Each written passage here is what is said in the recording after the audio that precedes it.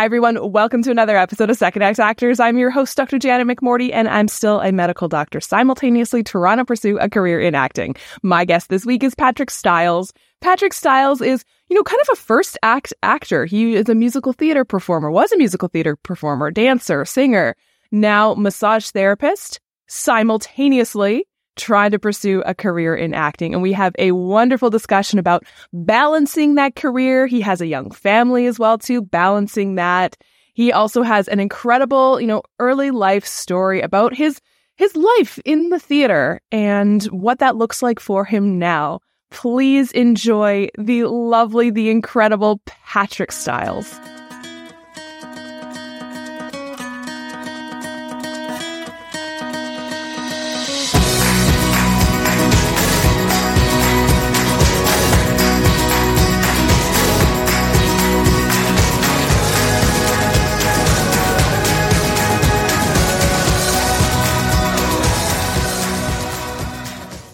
Story. How did you go from massage therapy into acting, doing both simultaneously? So I actually started as an actor in musical theater. So I went to Randolph Academy for the Performing Arts in late 90s. And then I had a career as a musical theater performer for a long time, up till 2006. I was working pretty steadily. And then I got an injury and couldn't dance for a while. And that was my bread and butter. So I was getting treatment on my injured ankle, and massage was the most helpful. And I thought, you know what? I can't dance for the next 6 months. I'm kind of over this business. So I went to school and became a massage therapist. And then I thought that I would go straight back to theater and just do massage on the side. But then massage became more of a bigger thing. And then I did do simultaneously theater work and massage. It was actually really great to take a few months off here and there to go do a contract. And then probably 2015, 2016 was the last show I did. And then I was supposed to do one in 2020, which got canceled because of COVID. But it was early 2020 when I thought, you know what, I can't dance anymore. My body's too old. It's so fun, but it just hurts too much. So if I want to be taken seriously as an actor and do more acting and singing roles, I need to invest in all that class. So so then I thought, well, if I'm taking acting class, I might as well try TV film. Never really gave it a shot before. So that's where I started, and I'm just loving it. It's been almost 3 years now of being in class. I'd say probably every week on average. And I have a new agent who's awesome, but it's just so funny. I've booked a few non-paying student films, but it's a hobby you love when you're just I'm giving this my all and spending all this money because I do want to make money at it. You made me laugh so much in one of your podcasts when you were talking about taxes. And I think your accountant said something so here's all your expenses from acting. Where's your income? And you're just that's rude or something like that you said.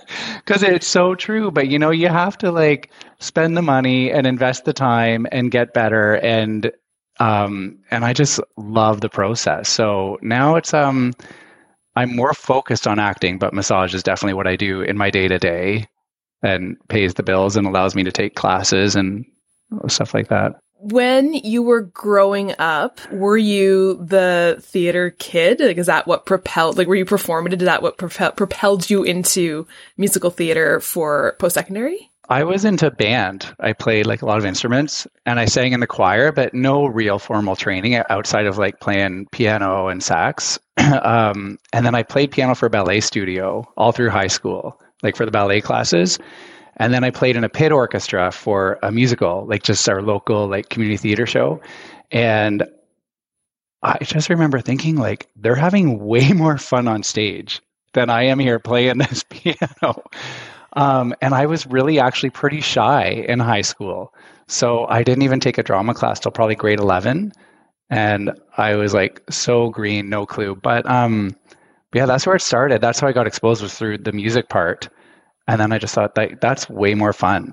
And so it was kind of interesting going into the career as a singer dancer who hadn't been training since I was a kid. Because I feel TV, film, acting, you can pick that up later in life. But dancing, it's, I would not be working today as a male dancer. Back in the day, the standards were so much lower, because of So You Think You Can Dance and stuff. guy dancers have to be really freaking good too. But at the time, I was getting lots of work and I just was having the best time. I didn't care about any responsibility in any show. I didn't want to play a lead. I was just having the best time in the ensemble. And I mean, if someone was like, okay, you come up with your own count of 8, it stressed me out. I'm like, no, tell me what to do. And now that I've gotten more into acting, I'm like, I've done a complete 180. I want to make my own choices. I want direction, yes, but like I really value that being like more of a creative artist now, whereas back in the day I felt like a fun little factory worker helping the show to happen. I think I got off on a tangent there, but no, I love that analogy. That's really interesting. And like, so do you think that's like, what is that age, like great wiseness and maturity has brought this mindset shift, or is it training, or what do you think? I think it's, oh geez, probably training, probably age. Yeah, I don't know, to be honest. Probably just training, because I never really trained much as an actor. I did in college a bit, and I remember I loved it. It was actually my favorite. But then it was so easy to book jobs as a singer dancer that I never gave it a second thought. And I'm sure I got like worse and worse at actually like speaking lines, being believable. Because it's not, you do have to like act when you're in a show in musical theater, but if you're in the ensemble, it's not quite the same, you know? Mm-hmm. So I think it's probably a combination of both, like age and getting wiser and training. I've been told, and let me know what your thoughts are, that it is much harder to go from theater to film and TV because it's really hard to learn as a big person trying to project to the back of the theater to go small, where it's a lot easier for a small person to go big. What do you think, and what have you noticed about now your transition to film and TV? Yeah, interesting question. One of the places where I take class, there are a lot of theater actors there. A lot of theater actors that are in the same position as me that really are more interested in doing TV film right now. And I remember my first class in TV film was like, yes, too big, too much facial movements, all the things. But I feel like there's definitely technical elements that you have to figure out. But really it just comes down to like, am I talking to someone that's a foot in front of me? Or am I talking to someone that's at the back of like a huge theater? That's kind of what it comes down to. And then I think on camera, like it just picks up absolutely every tiny little thing. That sometimes, you know, as Lewis talks about, which I love, you just have to have the thought and the camera picks that up. Whereas theater, you always feel the need to show, right? So I think that's been my challenge, and maybe other theater artists going to TV film, the need to show your work, the need to show that you've got it, show that you understand what you're talking about, whereas opposed to just like being in it and trusting the camera. I think so. It definitely is a challenge, but lots of people do it, and I'm hoping that I get to do it too. And then going from film to TV, I don't know. If anything, I find, like, I mean, Broadway stars do it all the time, right? But a lot of times some of those theaters are actually smaller theaters, so they're not like humongous 2,000 people theaters. And you can have like a famous TV film actor in the spotlight center stage, and it's almost, I think, as intimate as film, maybe not. Maybe I'm making that up, but yeah, if anything, maybe a TV actor going to theater might be like, what do I do with my hands? Yeah. And I remember Kiefer Sutherland. I knew I was going to remember the name. He did a play in Toronto a while back. And I remember the reviews were like, he's acting just from the neck up. Because that's all he needs to do in film and TV, especially in like some of the incredible shows he's been in, like 24. He's just literally, it's here. Yeah. And that, yeah, like not knowing what to do with your hands. And it's funny that you say that, because my film and television training, my acting training, to be honest, has been through Zoom because I started in the pandemic. So my training has been this box. And then I started doing improv and theater in person and was like, yeah, what do I do with the rest of my body now that we're in person for theater? Yeah, because film and TV, that's great. You plant yourself, you ground yourself. Nobody cares what your body's doing. But yeah, as soon as you're on stage doing improv, it's like, I don't know what I'm doing. What do I do with my hands? Yeah. And I think, honestly, every theater actor also has moments when they're like, what do I do with my hands? 100%. It's not just a new thing for film going to TV. It's everyone. And I love, honestly, in TV film land, I love that it's here. Not that I would ever worry about what to do with the other. I think, honestly, a lot of it comes down to like being self-conscious over like, I'm bloated today, or like, I don't know, stuff like that. I don't know. And I wonder if that, like, that's kind of, not to get like, we can get sociopolitical if you want, but, you know, kind of growing up in an image conscious industry, right? Dance, musical theater, you know, kind of constantly thinking about that, because it is part of, you know, you're judged on artistry and how your body is. For sure. And some of my favorite actors in theater that I can think of, like, they don't give a fuck about any of that. You know, there's no room for them to be self-conscious in their work when they're on stage. They are just like, they're in it. And that's what we love to see, right? Because it's like, they're displaying all of everything that they are out there. And I think coming from a dance background, you gotta like suck it in, hold yourself up tight. You know, your breathing is very apical as a dancer,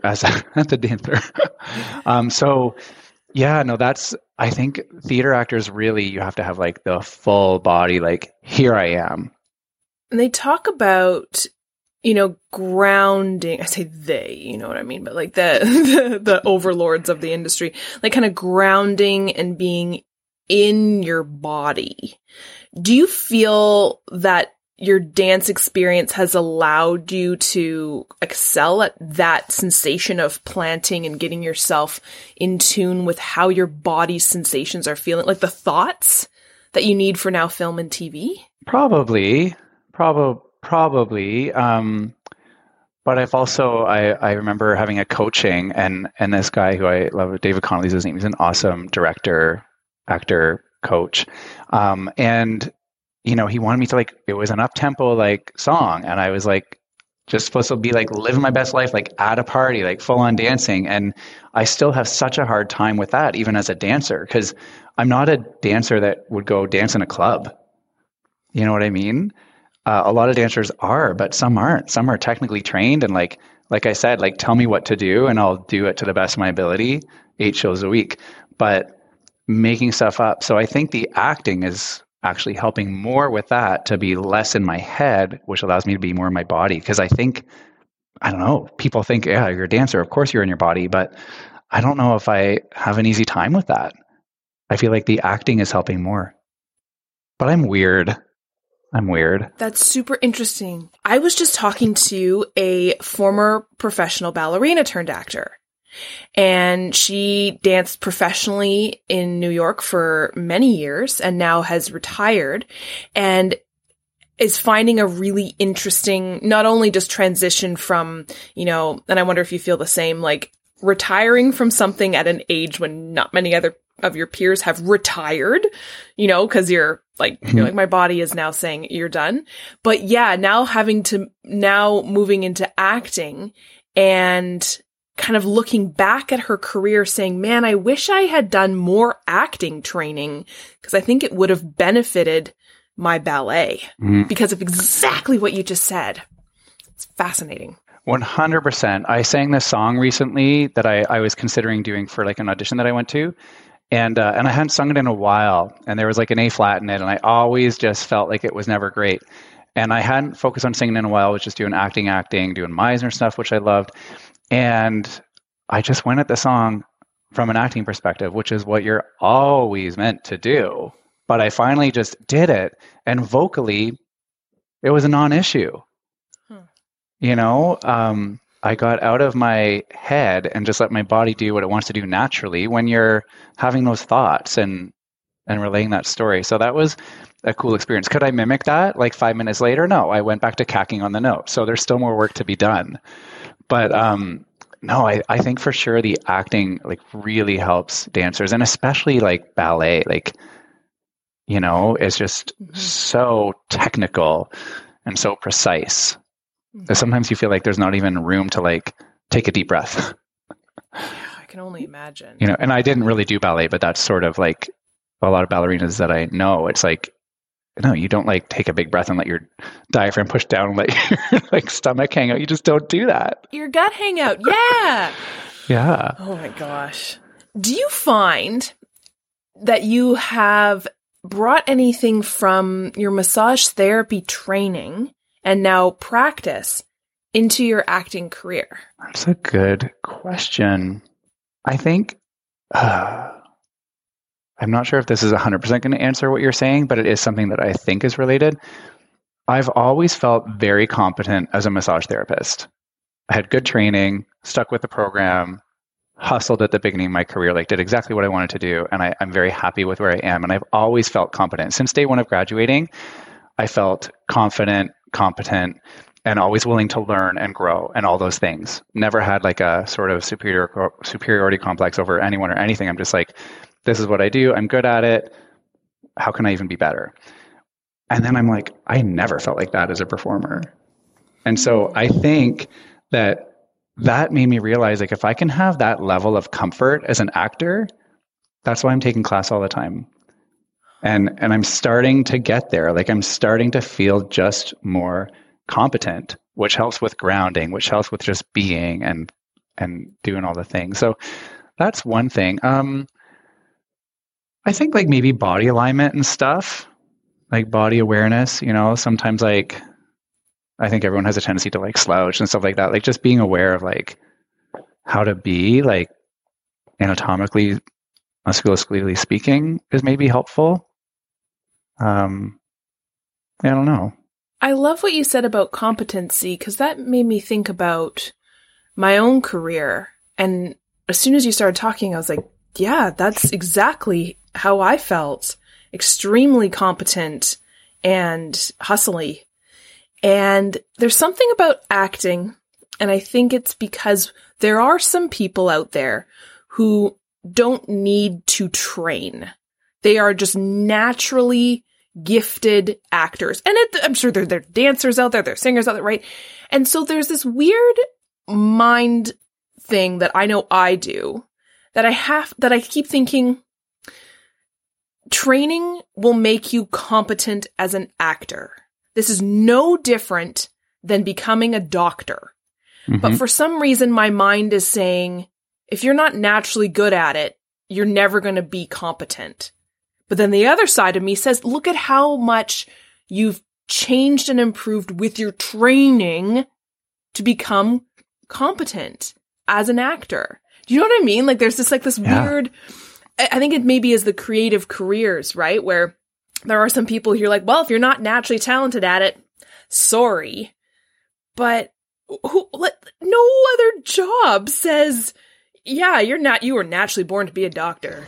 Yeah, it's so interesting. I mean, I love my agent right now. She is all about like, she demands that everyone on her roster is in class. I mean, she deals with a lot of dancers. Dancers are always in class. Actors, I also think it's healthy to take time away from class sometimes for sure and let things absorb. But if I look at my self-tapes from like when I really started auditioning like a good year and a half ago, you know, and I'd be mad that I didn't get like the first thing. And I'm like, well, it was just bad. There was nothing good about it. Like maybe if they wanted to hire someone that was acting bad in that particular situation, I could have got cast. But, you know, and I think for me, coming from musical theater and being a perfectionist, which I've learned is like not good. We need to embrace the imperfections, right? We need to like strive to be good at what we do and to get better and continually improve. But I've realized being a perfectionist is not the compliment that I thought it was. And it's like done a disservice for me as an actor. So, where was I going on that tangent? I forget where I was going. Oh, yes. Unlearning habits, right? Like I've created so many habits in order to come across as what I think of like being like perfect, which is unattainable anyway. So I think for me, that's where training is coming in. I have so many habits to unlearn, to just be. Yeah. And I think that's where, you know, like your training in musical theater, I think is similar to like the training in lots of other jobs where you do need perfection, right? Musical theater, in my very limited experience, is very regimented. Even though it looks on stage as fun, even though it is fun, but it's very like you have to meet your mark. There's choreography. It's very perfectionist. The same in dancing, right? And in medicine, you can't embrace your imperfections because people exactly. So unlearning those habits is so difficult. I think, especially, I know as I get older, it's tougher to do. But when you do it, I don't know about you, but I find it so satisfying that I learn something new every time I do an acting class about how to do that. And again, that's the training towards competency. For sure. Because you're not, if you're cast as a doctor, you're not necessarily playing Janet, like the perfect doctor that's going to make sure you say that. It's probably more about what's going on in your life. And no one's lives are perfect. People's lives are messy. So we've got to embrace that part of ourselves. It's really cool. One thing I remember in a class I took recently with Steven at LB Studios, he did an exercise. He's like, I'm going to give you all like 5 or 6 notes. After one take, we're going to go through it, and then I'll give you all your notes at once, and then you'll do it. And it was interesting. It was an interesting exercise because I got in my head, I remembered 1 or 2 of the notes, but maybe not the 3rd, 4th, and 5th. And because I come from theater, it's like when you get a note, like you have to fix it, right? It's like you have to hit that mark. Your hand has to be like, I don't know, like this, not like this. And so I come from that background where a note means fix it. They want it perfect next time. But he made a good point. It's like, you got to take the notes, but you've also still got, I forget what he said, but it was so brilliant what he said. It was a really good lesson in terms of TV film. You get the notes. You can't get in your head if you don't remember every single note. You just got to take the general tone, maybe reiterate to the director, okay, so you're thinking this, okay, great, and go for it. But you can't be so focused on showing that you understood the note that you forget to just be moment to moment. So that's interesting transition from TV and film to theater. Yeah, I remember a similar experience with Lewis, and I'd gotten some notes from a class maybe a year ago, and I don't know about you, but like I remember most of the constructive criticism I've been given as an actor and trying to like internalize it, right? Again, because I remember the notes I've been given because I want to fix them. Yeah. And I remember talking to Lewis after doing a scene and being like, yeah, well, I've been told that, XYZ is something I need to work on. And I was really trying to do that in the scene. And he was like, Janet, relax. Like that was a year ago. Like what worked then, it's not the same today. You're a different person right now. You're in 2 seconds, you're going to be a different person than you were 2 seconds ago. Like the chemicals in your body are different. Your thoughts, everything is different. Like, oh. Yeah. His whole analogy of like, you never step in the same river twice. Right. Yes. And it's interesting from massage perspective too. I find this with clients all the time. One day there might be like a muscular imbalance or something's off or asymmetrical, or maybe one day I'm even like, you got a little bit of like a functional scoliosis going on. And then sometimes it's fixed. And then, they carry that with them for years. Scoliosis. And it's like, no, you did one day. You did one day because you were probably sitting like this for a long time or something, but it's, we change. And I think it's so important. And I'm going to take that with me in massage land too. And, remind people that like, you have this injury, but it can be fixed. Your body can adapt and you can improve and move past it. And then it's no longer a thing. It doesn't mean like 2 years down the road, that's your criticism, that your body is flawed in some way because you fix it and you move on. And then something else comes up. That's so great. It's funny. I never made that. This is my issue, is that I have such a difficult time blending my two worlds because in my mind, I think of them as so different. It's like science, arts, and never the two shall meet. But that's a lovely thing to think about, absolutely. Like talking to your patients about that. Like it makes sense. Again, I love that. I gotta write that down. Do your patients love that you're also an actor? Do you ever have to like cancel days last minute? I practice I practice sports medicine, Yeah. which is the ultimate first world medicine, as you you'll understand, right? Like, oh, I'm sorry, your elbow is going to be a little bit more sore for the next 24 hours because I have to cancel, the day. I have very, very understanding patients. Most of my patients think it's just a riot. I've had patients come see me in plays and not tell me, and then come see me the next time and my appointment be like, I saw you. I have had one, no longer my patient, complain that I should be working more as a doctor. How dare I go do acting? I should be more doctoring. Because, how dare anyone have a life outside of their job? That was very, again, that very rare thing. But of course, we always think about 100 nice patients you'll delete everything 100 nice patients said about you, because you'll only remember the one horrible thing somebody said. But that's not a reflection on me. That's a reflection on them. So yeah. How about you? Yeah. Oh man, back in the day, it was when I worked at a busy multidisciplinary clinic. It was crazy because I was booked months in advance, booked solid, and then sometimes I'd get a show last minute and I'd be like, I'm gone for 3 months. And most people were like, oh, that's so exciting. And they would come see and they'd support and it'd be awesome. But you'd have some people that would get so mad, they refuse to see anyone else I referred them to. They'd wait till I get back. They'd throw such a huff about it. And, the more contracts I did, I appreciated those 2 or 3 months away because I'm just like, need to clean shop because like, I don't need people like that just feel like they're like so controlling of my life and my time. And so it was difficult, and there's no way I could have done TV film back in the day, especially having to go to Toronto for auditions so last minute, and even like being on set so last minute. There's no way I could have made that work. But now I work at home and I have mostly like athlete practice and really great people, clients, and I only book a month ahead. And they're all like, they're the people that just think like, yes, of course you need a life outside of your main job. Yeah. They're good people. So very understanding. Like I had to cancel my day today because of my little fainting episode and my neck has whiplash, and my daughter's at home sick today too. It's like a trifecta. But anyway, so it's been, I really like it right now, and I love self-tapes.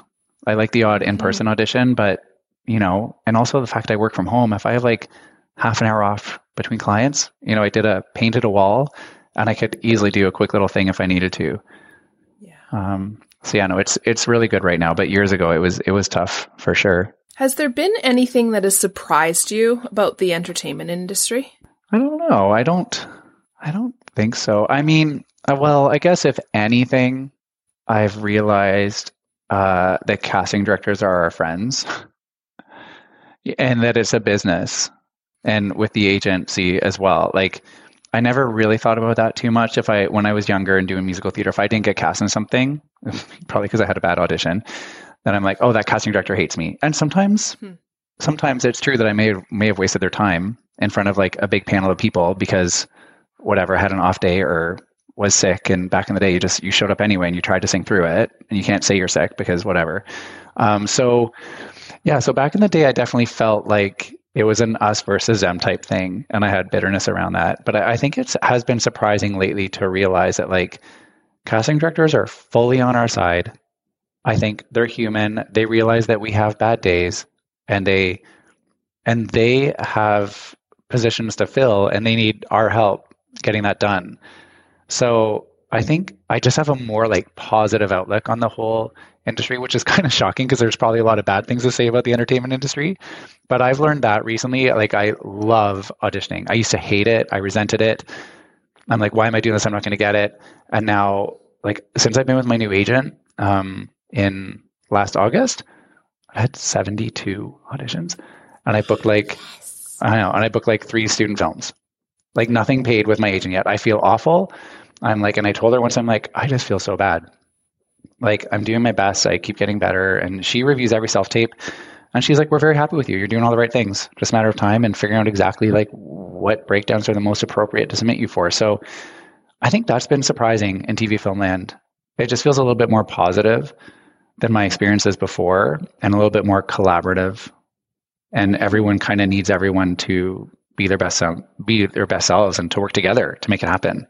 Where did that come from? Like, was that a discovery for you? Yeah, I think even listening to your podcast with your agent, who she sounds a lot like my agent, like very business. Like when she's like, yes. I'm sure you have mental problems sometimes. I don't need to know them. And I'm like, my agent would love to say that to me if she could.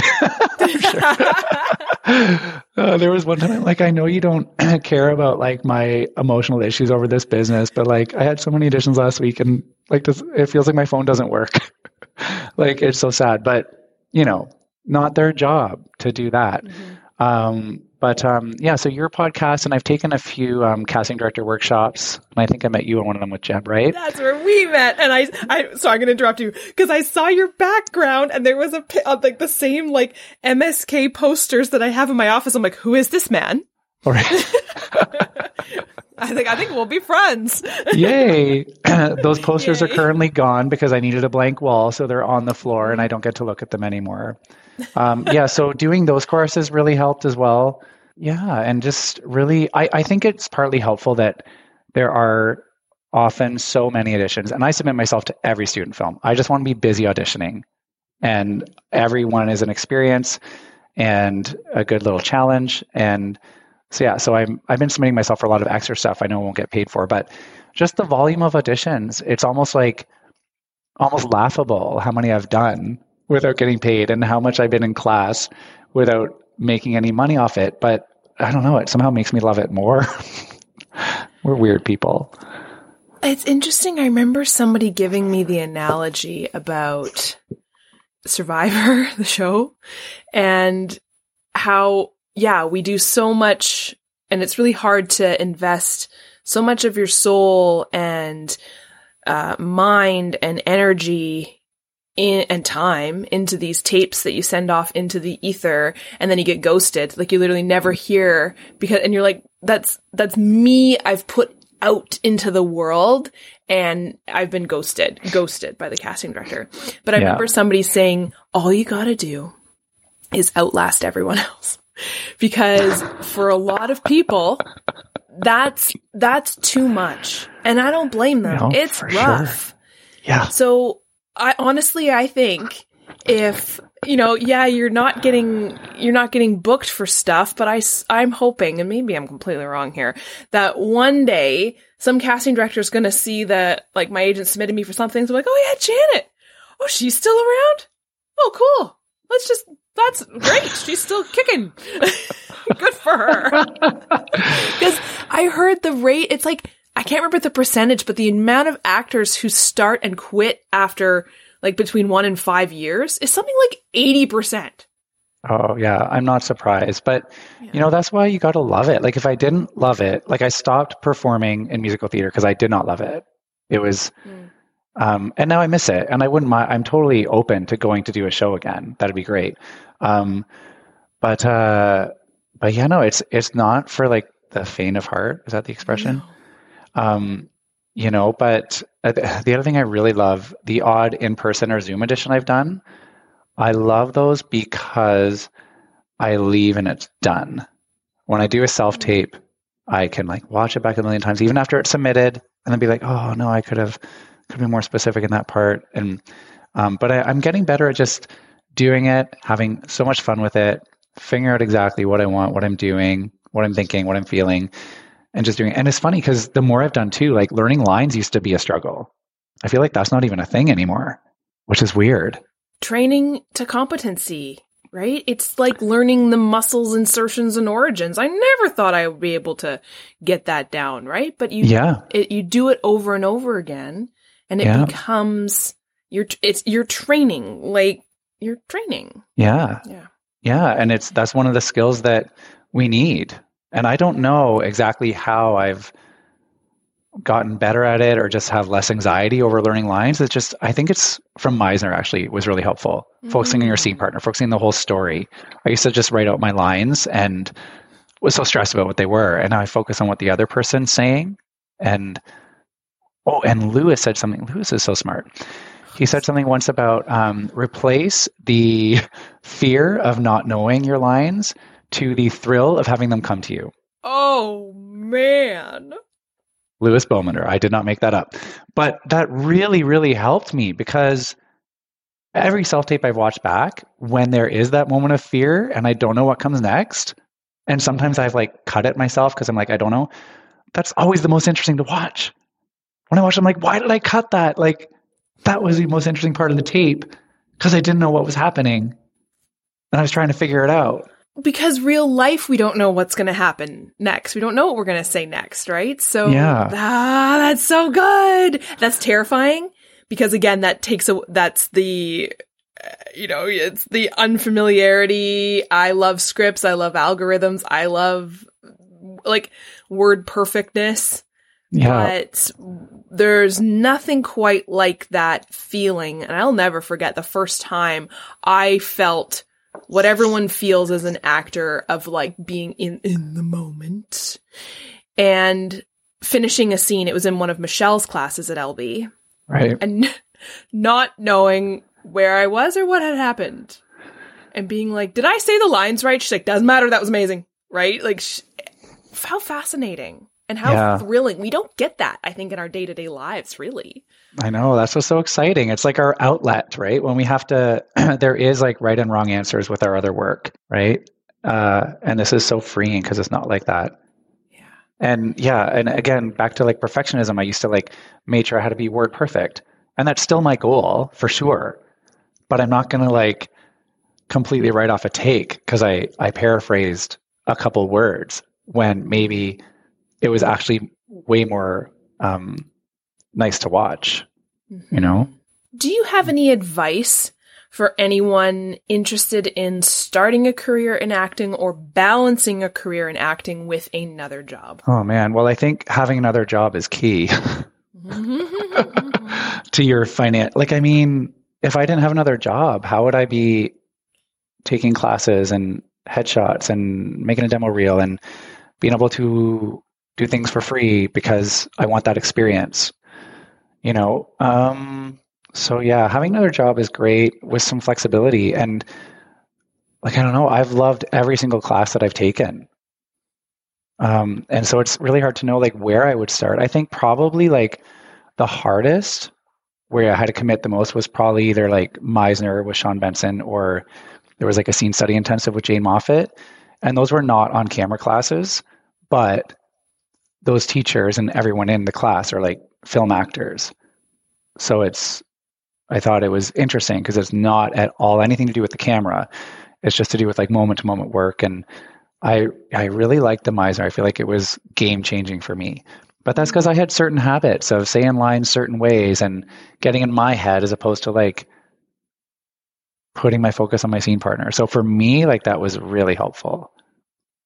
But for other people, if you don't have any bad habits to unlearn, like any on-camera class, like LB or I Love Lighthouse as well with Angela, there's so many. I haven't had a bad teacher. They're all so good. But just start. Do you have any favorite on-set or on-stage moments? I like, honestly, probably the biggest highlight was a show I did. I did it in Russia and the national tour of it. It was called 42nd Street, so a huge tap musical. Oh! Yeah, and I remember like, I didn't want to go to the audition. I'm like, I don't want to go to Russia. You can't even be gay there. Like, I'm going to end up in jail. But I went to the audition, stayed all day, missed like a family event for it, got there late. And they're like, oh, where were you? And I'm like, oh, I was auditioning for this thing. And I said, I think it went well. I think I got it. And they're like, oh, what is it? I'm like, well, if I do get it, like I leave for like Russia next week for like a year. It ended up only being like 4 or 5 months. But that show was like, we had bomb threats. Just like there was another show going on in Moscow at the same time that had like a hijacking from these Chechen rebels and people died and people were calling us from home and they're like watching CNN and they're like, oh my God, is that you guys? And like, we're watching the news and it's all in Russian. I'm like, I don't know. It's not us. Anyway, so that whole experience, the show was incredible, like full orchestra, huge cast. And then the national tour was also fantastic of that show. But, I just loved those experiences, like living on the edge.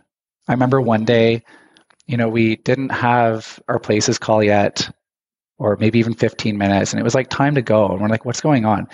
And the stage manager comes on the tannoy, and most of the cast was Americans. There were maybe 10 Canadians to like 50 Americans.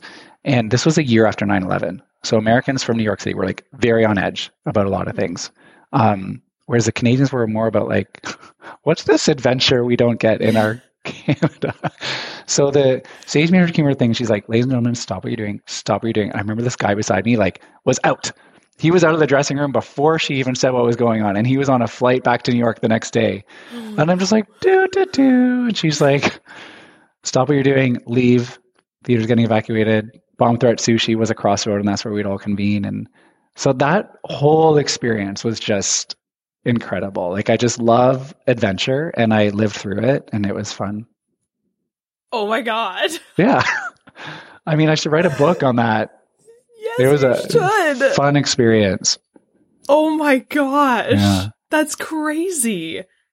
Yeah, that is the story you tell around the campfire for the rest of your life. Mm-hmm. That's insane. Wow. Yeah, it was fun.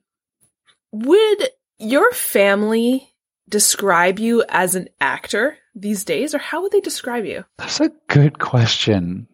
They know what I'm up to. But like at Thanksgiving, one of my uncles, I was telling him like I was in a class doing something. He's like, oh, what's new with you? I'm like, oh, I'm taking this class. And he's like, what, you're teaching it? I'm like, no, I'm taking it. And he was just so confused. Like my immediate family, my parents, like they know I'm into this. And I think it will help to show them some footage of something I've done recently to say like, oh yeah, so this is what I'm up to. Because I don't think they really get it. But extended family, like they don't get it. Like they don't get how I've been in the industry technically a long time, but I'm doing something completely different within it right now. So it's a totally different focus. And I don't think they get why I'm taking class and not teaching it. Do you think it's an age thing? Like at a certain age, people are like, why are you learning something new? Haven't you learned all the things? 100%. Yeah. Yeah. And I mean, they can't say, why don't you get a real job? Because I already have a real job. Yes. But and that's like so annoying. So annoying. Acting is like the realest job out there. God. Actors are so resilient, right? Like, so yeah, I think it's probably an age thing. And I just, with massage and with acting, I'm just like all into the lifelong learning. I remember having a conversation with someone, and she was an actor, a fashion designer turned actor. And it was kind of like a therapy session because I didn't realize this about myself until she said it. And she's like, well, yeah, the reason I wanted to do acting is that I like learning things. And when I finished all my education, I realized I wasn't learning anything anymore. And that was a huge contributor to her burnout. And I was like, that is me. You know, I've been in school since I was 3. And then because I genuinely like it. Right? Like yeah. And then when I finished my sports medicine fellowship and you kind of enter into the real world, you hustle and you're doing the learning, continuing education, but there comes a point where you're like, I'm done with the learning. I'm just so tired. But then there comes a time after that where you're like, man, I miss the learning. Why am I feeling burnt out? And it's because there's no learning of the new things. I like a sponge. I just like new stuff. Mm-hmm. Yeah, I agree. And it's been a while since I've taken continuing education as a massage therapist. Like I really need to focus on that this year coming up, because I've been doing all the acting stuff. But yeah, no, it is interesting to juggle both careers because I don't know about you, but our college changed everything. So we don't actually have to do any more continuing education. Lucky. Well, but I enjoyed it because I love taking courses, and without the requirement to do that, granted it's been the pandemic and I refuse to do a virtual massage course. No, yeah. like I always want hands-on, like active release technique or cupping, or I might do fascial stretch technique later, FST. Yeah. I need that hands-on stuff because that's what I do. I can go on the internet and look up other stuff if I feel like I'm lacking academically or knowledge-wise or something. Well, I think there's probably two types of people in the world, right? And it's neither of them is negative. It's just there's people who say, they don't want to learn new things, right? They can't even like fathom like going to learn going to like a ceramics class or like learning Spanish or anything like that. Cause they're happy with what they've already learned. And you're like, good on ya. But yeah, and they just can't really understand the people who say, I want to learn how to do X, Y, Z now. I'm like, oh, but that's weird. Okay. Shouldn't you be teaching it? Right? I'm like, believe me, no. No. Right. But I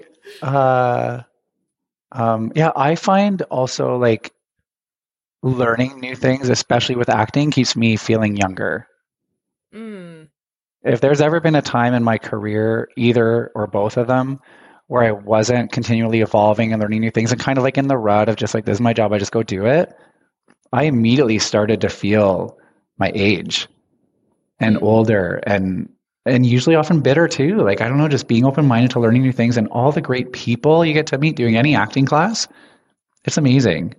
And yeah, it's really cool. So yeah, it just gives me life. I've definitely thought about that. And I love the people that I work with in the medical world. We have been through a lot these last couple years. And, no kidding. But, I never would have met some of these artists if it wasn't for acting. And it definitely expands your world. And I remember being told, and again, this is probably a Lewis quote, like acting and art are the only things in this world that bring about genuine empathy, where you are learning so much about other people and other ways of thinking, other mindsets, other cultures, other backgrounds. And there's not much else in this world that can bring about empathy, which is, I think, super powerful.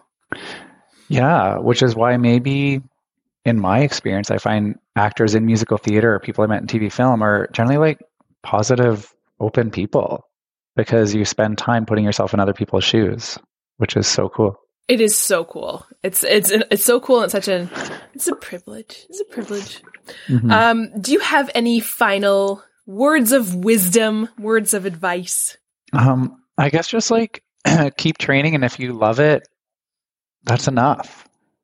I think I'm sure that I've told people when I didn't get an audition before or I didn't book that job that I thought maybe I had a really good shot at. And I feel like even like close friends have been like wanting to say like, maybe like that's enough. Like maybe it's time to give up, but if you just got to be true to yourself. Like if you love doing it, keep doing it. Despite what other people think or say. I mean, I think generally people are supportive of people doing what they want to do. But I think some of my closest friends, when they see like the ups and the downs and like the highs and the lows and the like, they're like, why are you doing this to yourself? And there's days when I wonder that too. But, and then one person, this is my last bit of advice that I learned from this actor that I did a student film with. Her name, I forget her name, but she said like, I like to set some completely ridiculous expectation. Like if I book 1 in 200 auditions, would I still want to do this? And if the answer is yes, great, keep going. And that actually helped me a lot because, now I've booked a few out of 72. And I don't even care that they're not paying. They're great quality demo reel footage.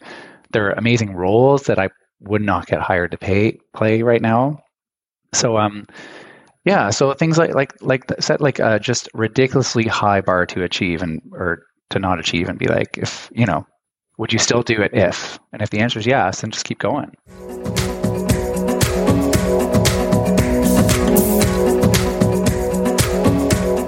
Thank you everyone for tuning in. And thank you, Patrick, for being my guest this week. Thank you so much for sharing your wonderful story. You are such a gem, an absolute gem. And I cannot wait to work with you soon in the near future. Oh, is the suspense killing you, everyone?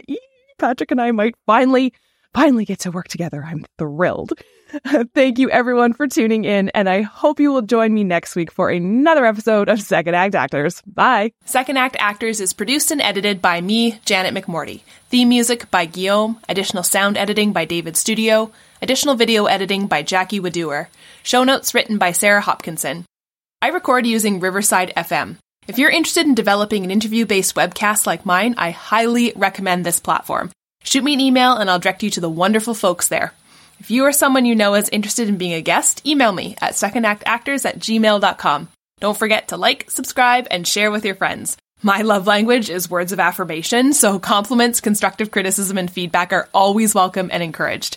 Negative Nancys, Judgy McJudgersons, or Debbie Downers, unless you're Rachel Dratch, regarding me or my guests are not welcome. It takes serious courage to share your story with the world, so if you're tempted to negatively comment about someone else's story, please ask your therapist why you're such a garbage person. Save the drama for the stage. On that happy note, I hope you'll tune in next week for another episode of Second Act Actors. Bye!